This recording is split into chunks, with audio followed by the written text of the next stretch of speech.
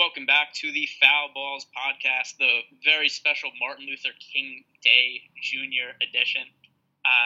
So the way that Matt and I are going to do this, I wouldn't necessarily say differently, but we do have two slates for tomorrow.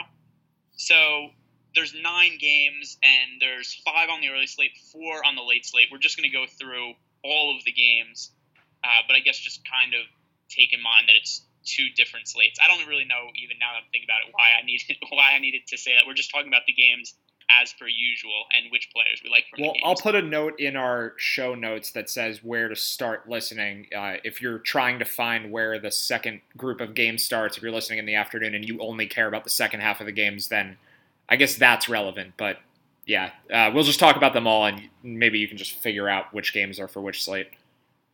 Yeah, so right now, we do have some key players that are questionable, but overall, there isn't really a ton of value at this point in time. Obviously, as we say all the time, that could change at any moment. We could wake up tomorrow and half the players aren't playing because that's happened before. First game for us to talk about here is the Toronto Raptors at the Philadelphia 76ers. The key news from the Raptors side of the game, Kyle Lowry is questionable to play with that back injury. If he doesn't play, Delon Wright starts. There's extra playing time for Fred VanVleet. The issue is that these guys have been way priced up now. Delon Wright's at $5,800, VanVleet's at $4,400. So even with Lowry out, I don't see a ton of value in them. There's certainly no way to play them if Lowry plays. The guy who I still do think is worth rostering is DeMar DeRozan. He has been priced up to $9,100, but it's still a usage rating of around 40% with Lowry off the floor. And we have seen some big games from him the last few nights. He scored 42 real-life fantasy points against the Warriors, finished with about 52 fantasy points. So there's still upside for him at 9,100. And then plus, this is a okay matchup against the Sixers. I think they're about league average against shooting guards. And it should be a fairly up-paced game. Both these teams played at a decent pace. Next, then we have the Sixers, and still, it's a lot of fair pricing. The one guy who I think there's upside in is Robert Covington at $5,300. He has been playing really poorly recently, except if you look through, it's a little reasonable. He played the Celtics, that's a tough matchup. The Pistons, tough matchup. The Spurs, a tough matchup. And then there was some blowouts. There was a game against Portland, which is also a tough matchup, but he also left early with an injury. So $5,300 I just think is too cheap of a price for Covington, who's pretty regularly priced like in the low to mid 6,000 range. Yeah, Covington had a stretch in early to late December. It was an 8-game stretch, so it covered most of December, where he either was close to hitting value or did hit value in all of those games. And then he was kind of hurt. He had those bad matchups, like you said. There were a couple blowouts. He just had a couple bad games. I think people are definitely going to be off of him now, and especially after the really bad performance against the Celtics, where only had 9 fantasy points. So I think Covington is the most usable player in this game overall. Unless Lowry's out, then it's probably DeRozan, but Covington also would be usable. I don't really like anyone else from either team. For VanVleet and Wright, even if Lowry's out, like you said, those guys are priced up, and I think they're actually even priced up too much, where they're not even fair plays. I think they're overpriced plays even without Lowry there. So I don't like either of them. Wouldn't use Lowry if he's there, and it could be a potential minutes restriction. So just DeRozan, and then I think Embiid could be worth using, but there are other guys to pay up for. Not a ton of other guys to pay up for, which is why I might look in that direction. For just this early slate, we're only looking at 5 games, and there aren't that many expensive players, and none of them are really in good matchups. So there's a lot of upside in Embiid. I think he's worth considering, but I don't really like Ben Simmons at $8,400. I think it would be Covington first, maybe DeRozan, and then maybe Joel Embiid. So the next game here is the Bucks at the Wizards. I'm kind of surprised that this total is set all the way at 214.5 because that's pretty high. And if you look at pace, the Bucks played the 24th fastest pace in the league, and the Wizards played the 13th fastest pace. So this should not be a very up-tempo game. The Bucks don't have a great defense, but the Wizards are one of the better defenses in the Eastern Conference. I think overall they're 8th in the league in defensive efficiency. So 214.5 feels a little bit too high for me. And then looking at some of the price of the players, we have Bledsoe's in a tough matchup, Middleton's in a tough matchup. Giannis at 10,200. I mean, I guess that's fair to pay up for him. I would consider using Giannis. Brogdon at 5,400 now. And then if you go to the Wizards side of the game, John Wall has been priced up to 9,700 now. Bradley Beal up to 8,200. I think Otto Porter at 6,000 is a little cheap for him, except there's a good chance he gets guarded by Giannis, so that's a tough matchup. I don't really think that there's favorable pricing on any of these players. Yeah, I guess the one thing that could make the total, a fair number is if both teams just play small ball because of the matchup, but I'm not really sure what about this combination of teams would make them want to play small ball. I'm just trying to kind of guess why the total would be this high, because I do agree with you, it seems a little bit high.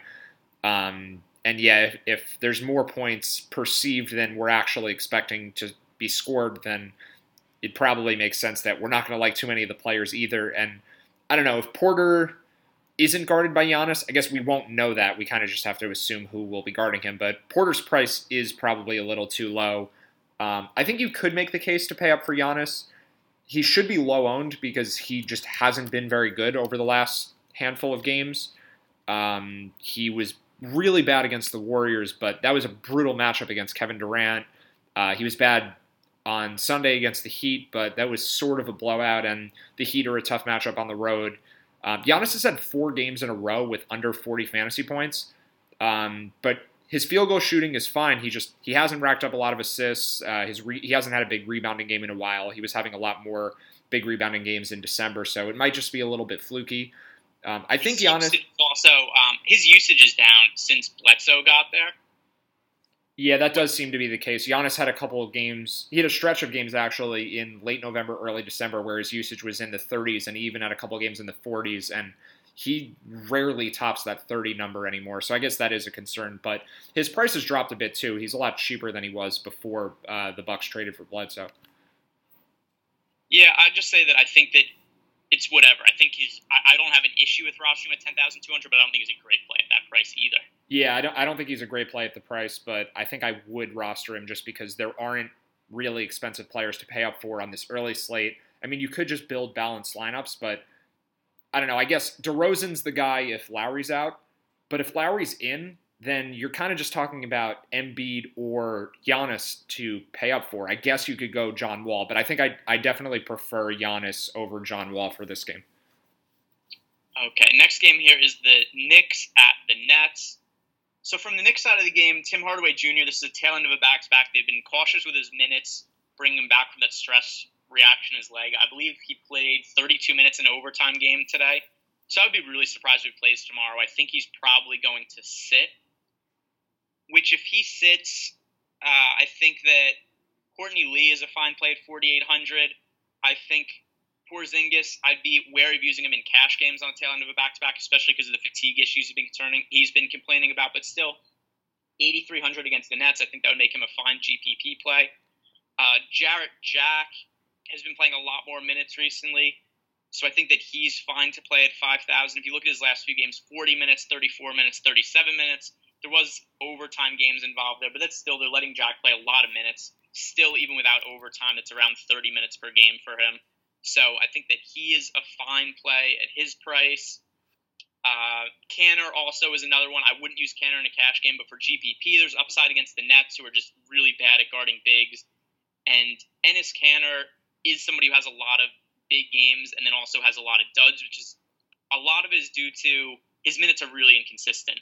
And it's very difficult to predict when his minutes are going to be. When is he going to play 30 minutes? When is he only play like 19 minutes? But still, I think it's worth looking at him in GPPs. From the net side of the game, my favorite play is Caris LeVert. So LeVert is priced at, what is it now, 5,300? 5,300.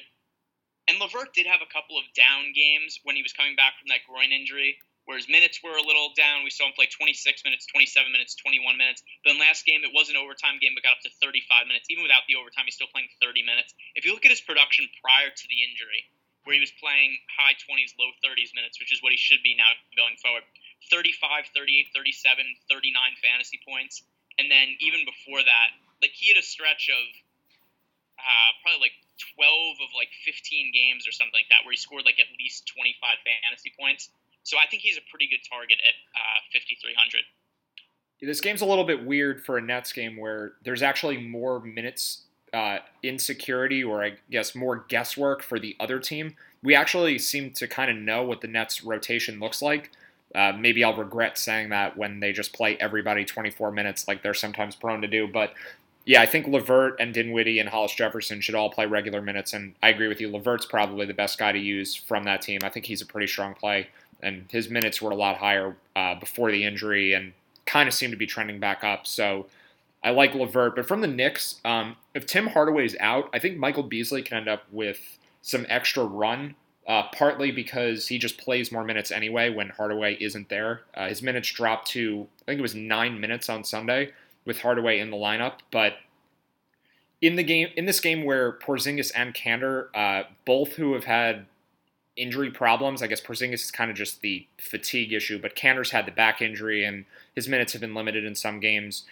Beasley might just play more because of that, and he would have a decent minutes floor with Hardaway out anyway. So we're looking at 30 to 35 minutes from Beasley, which could be aggressive, but that would be pretty good potential production for him, even at 5,800. And I think he'd be pretty low owned too, because he's coming off a game where he only played 9 minutes.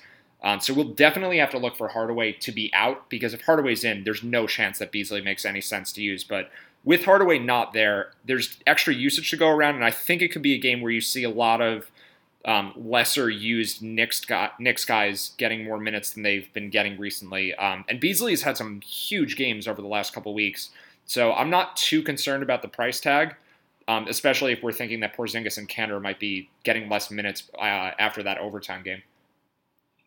Yeah, it's just, for me, it's hard to get behind Beasley at 5,800 because even though he did have those big games, he was doing it in like 22 minutes per game. So I just think it was so fluky. Like, there was games, like, what was it, the game against the Spurs where it was against the Celtics, where he made like 80% of his field goal attempts. Like, there was just some, what I consider just be really fluky games, even though I do think that there's probably merit in saying that Beasley has been one of the better bench players in the league this year. Well, I don't think 22 minutes per game is the right number if you're drawing the line at, I guess, that Spurs game where he got his first really high minutes game. I guess there were a couple before that, but in the, let's call it 7 games leading up to Hardaway's return, Beasley was averaging, I guess, 25 or so minutes. Maybe it's 27 minutes, just adding it up quickly. And there have been games where he's played over 30 minutes, even in regulation. So he played 39 minutes against the Bulls in double overtime. There was also games where he played under 15 without Hardaway, though. He hasn't played under 15 without Hardaway since right around Christmas. So there's definitely a low floor, I guess, where he only plays 15 minutes and just doesn't produce. But even if we're saying it's 25 minutes, I mean, 30 to 35 fantasy points wouldn't be that unreasonable if he's playing with the second unit. And I think there is a chance that he could get extra minutes, where if he plays 30 minutes or so, then you're looking at some pretty massive production. I definitely like Jarrett Jack and Courtney Lee better, but I think Beasley could be a low-owned, high-upside pick if you're looking for someone in that direction for tournaments. All right, we're going to agree to disagree on Sir Michael Beasley. Next game here is the Spurs at the Hawks.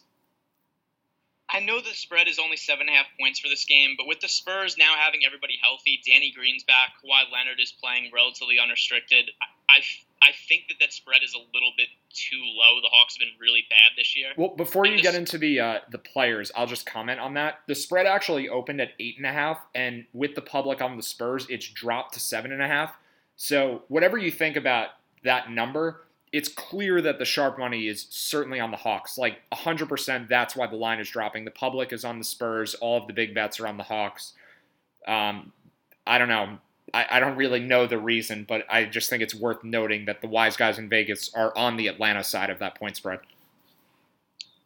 Well, I guess I'll just take the from the other side that the Hawks are probably the worst team in the league, and the Spurs are probably the second best team in the league.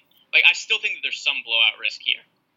Yeah, and I do too. I guess even if there's a 60% chance that the Hawks cover that 7.5 point spread, there's still a reasonable likelihood that they lose by more than 20 points or something. Like, I won't say that the Hawks have no chance of getting blown out, but I do think that blowout risk could at least be slightly overstated. There definitely is some, though.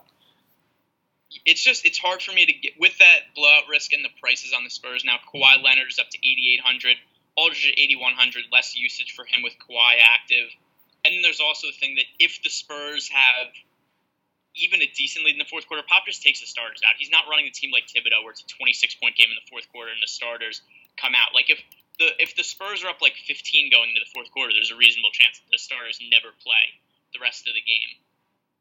So I'll say that if I had to roster somebody from the Spurs, it would be Kawhi, except I don't really think any of them are particularly great plays at their price tags.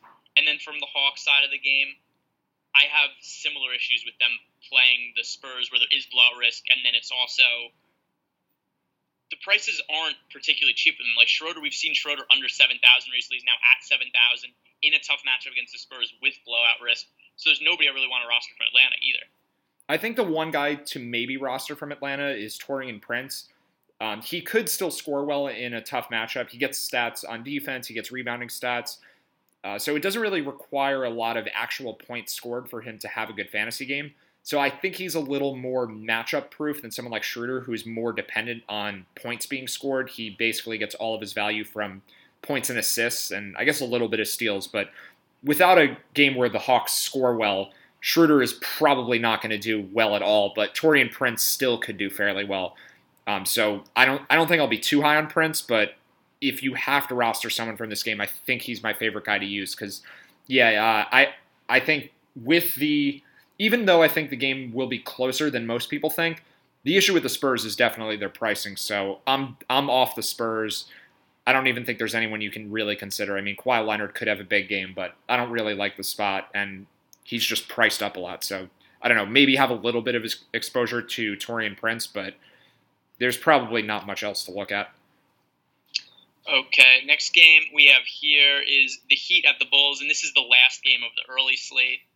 So I do think that there is a reasonable value play here on the Heat, and that is James Johnson at 5,200. He started in place of Kelly Olynyk today. He only ended up playing 25 minutes, but a lot of that was foul trouble. He picked up 5 fouls today. So James Johnson, I think at 5,200 is a good play, assuming he starts again. Because if you look at his price earlier in the year when he was starting, he got up to 6,600.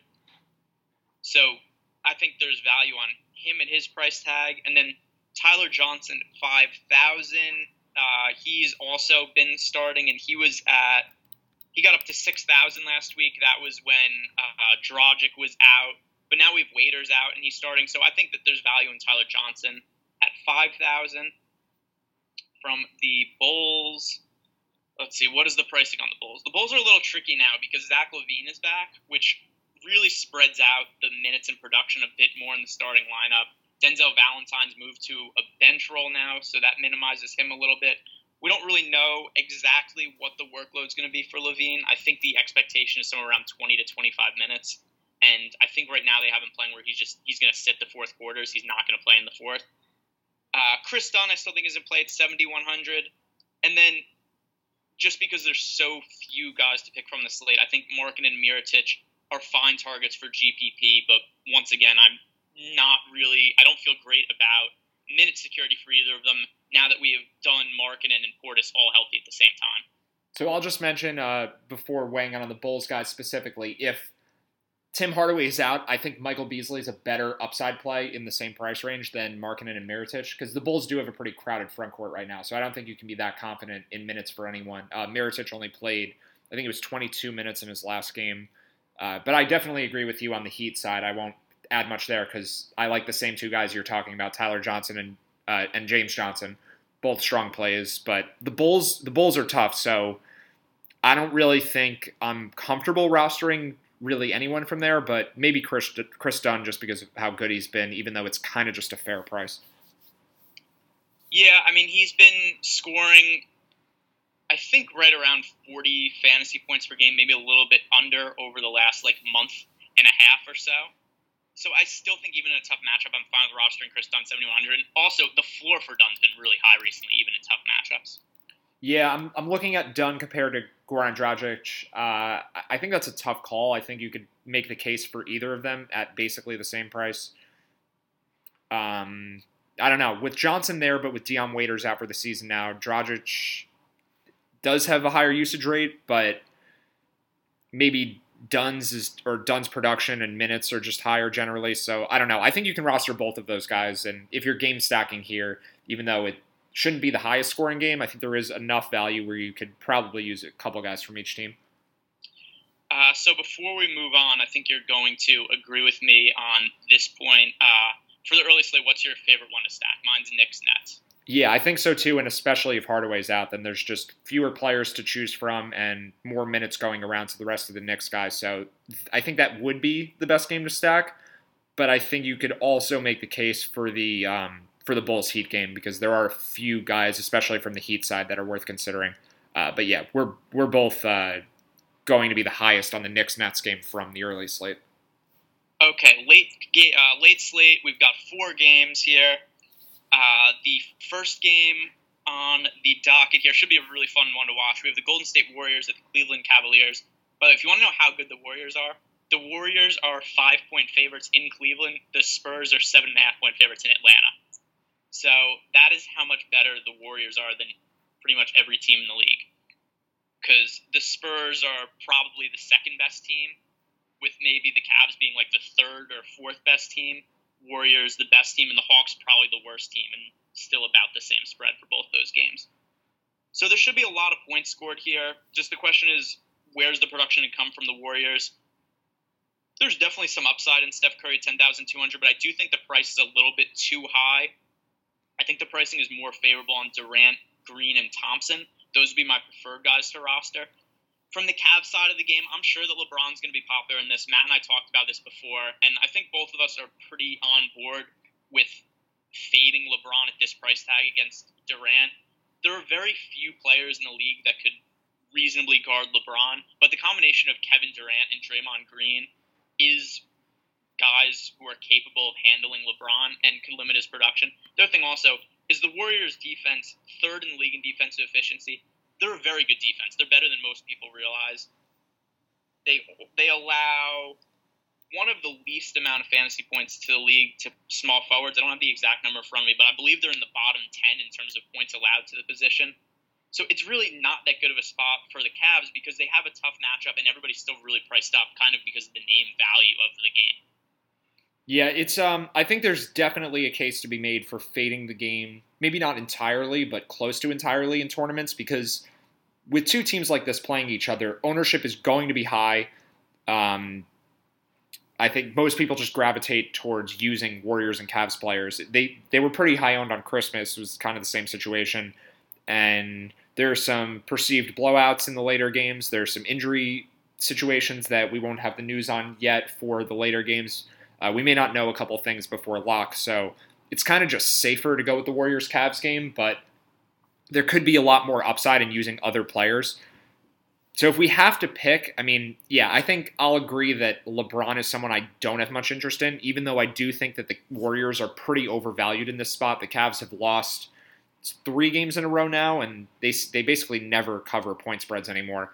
So I don't know. The Cavs are undervalued as a team, but the individual matchup for LeBron against Durant is a bad one. I'm a little unsure of what Kevin Love's ownership will look like because he was really good against the Warriors the last time these teams played on Christmas. I think he had 60 fantasy points. So maybe he's the guy if Kevin Love's playing center and let's say Zaza or I don't know, whatever Warrior center happens to be in the game, like Kevin Looney or JaVale McGee, I guess that would be a really strong matchup, but it also could be Draymond Green guarding him, so not as strong of a matchup. But I think Kevin Love warrants some consideration as a pivot off LeBron if you're using a player from this game. And then also maybe Isaiah Thomas if his minutes are a little less limited. What do you think the Thomas minutes situation will look like? Because if he's playing 30+, he's a really strong play, but I don't know that we can expect that from him. Yeah, I'm going to guess that he plays somewhere around 20 to 25. He hasn't played a ton of minutes yet, and they're still resting on back-to-backs, so they're going to be careful with his minutes for a little while. But I do agree with you. If we find out that they're going to allow him to play more minutes, then there's a lot of upside in him at that current price. And then something else that I didn't mention this podcast, but I have mentioned in other articles and stuff before, is Isaiah Thomas has a usage rating over 30% with the Cavs so far this year. So the reason that's significant for LeBron's production is just there's a lot less touches for LeBron when Isaiah Thomas is on the floor because he's a ball-dominant player. Right, so the more you like Isaiah Thomas, the less you have to like LeBron for fantasy purposes. I'll say I think there are 4 players from this game that I'm strongly considering. And I'll mention that Isaiah Thomas did play 25 minutes in his last game before resting. So he played 25 minutes in Toronto in a blowout loss and then rested against the Pacers. So maybe even... just if there was a game that they're gonna say like, oh, we're allowing him to play a couple extra minutes, it would be the Warriors game, just probably to see like how he matches up, because that is the kind of like destined finals matchup. Right, I think that is true, and then I also think he might have played more than 25 minutes against Toronto if the game were closer. So it seems like the Cavs aren't really saying what they're doing with Thomas's minutes, but I don't know, is it safe to assume he would have played 27, 28 minutes in that Raptors game if they weren't down by so much? Maybe. I'm not sure. It's possible. I know that's not really a lot of clarity or like a strong answer. I'll say maybe. Yeah, I think it's possible is enough to say that it's possible. So I don't know. For tournament upside, it might have. No, and yeah, for the tournaments, it does indicate there's some upside there. Yeah, better than definitely not. So I think Thomas and Kevin Love probably lean towards Thomas from the Cavs side, and I think Klay Thompson and Draymond Green are the 2 guys to target from Golden State. So the next game we have here is the Sacramento Kings at the Oklahoma City Thunder. I do not like the Kings side of this game at all. It's a really tough matchup, and this is another one, 11.5-point favorites, the Thunder. There is a decent amount of blowout risk here. From the Thunder side of the game, it is tough to roster any of these guys in a cash game.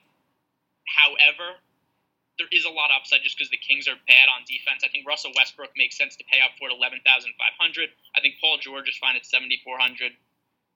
Nobody else do I really want to roster, though. Well, this should be the lowest owned stack spot of the night because it's hard to fit in the Thunder. Well, they have expensive players. Steven Adams is kind of pricey, and then Paul George and obviously Westbrook are pricey. I guess Carmelo isn't very expensive anymore. He's actually cheaper than Steven Adams. I don't know if that's been the case at all this year.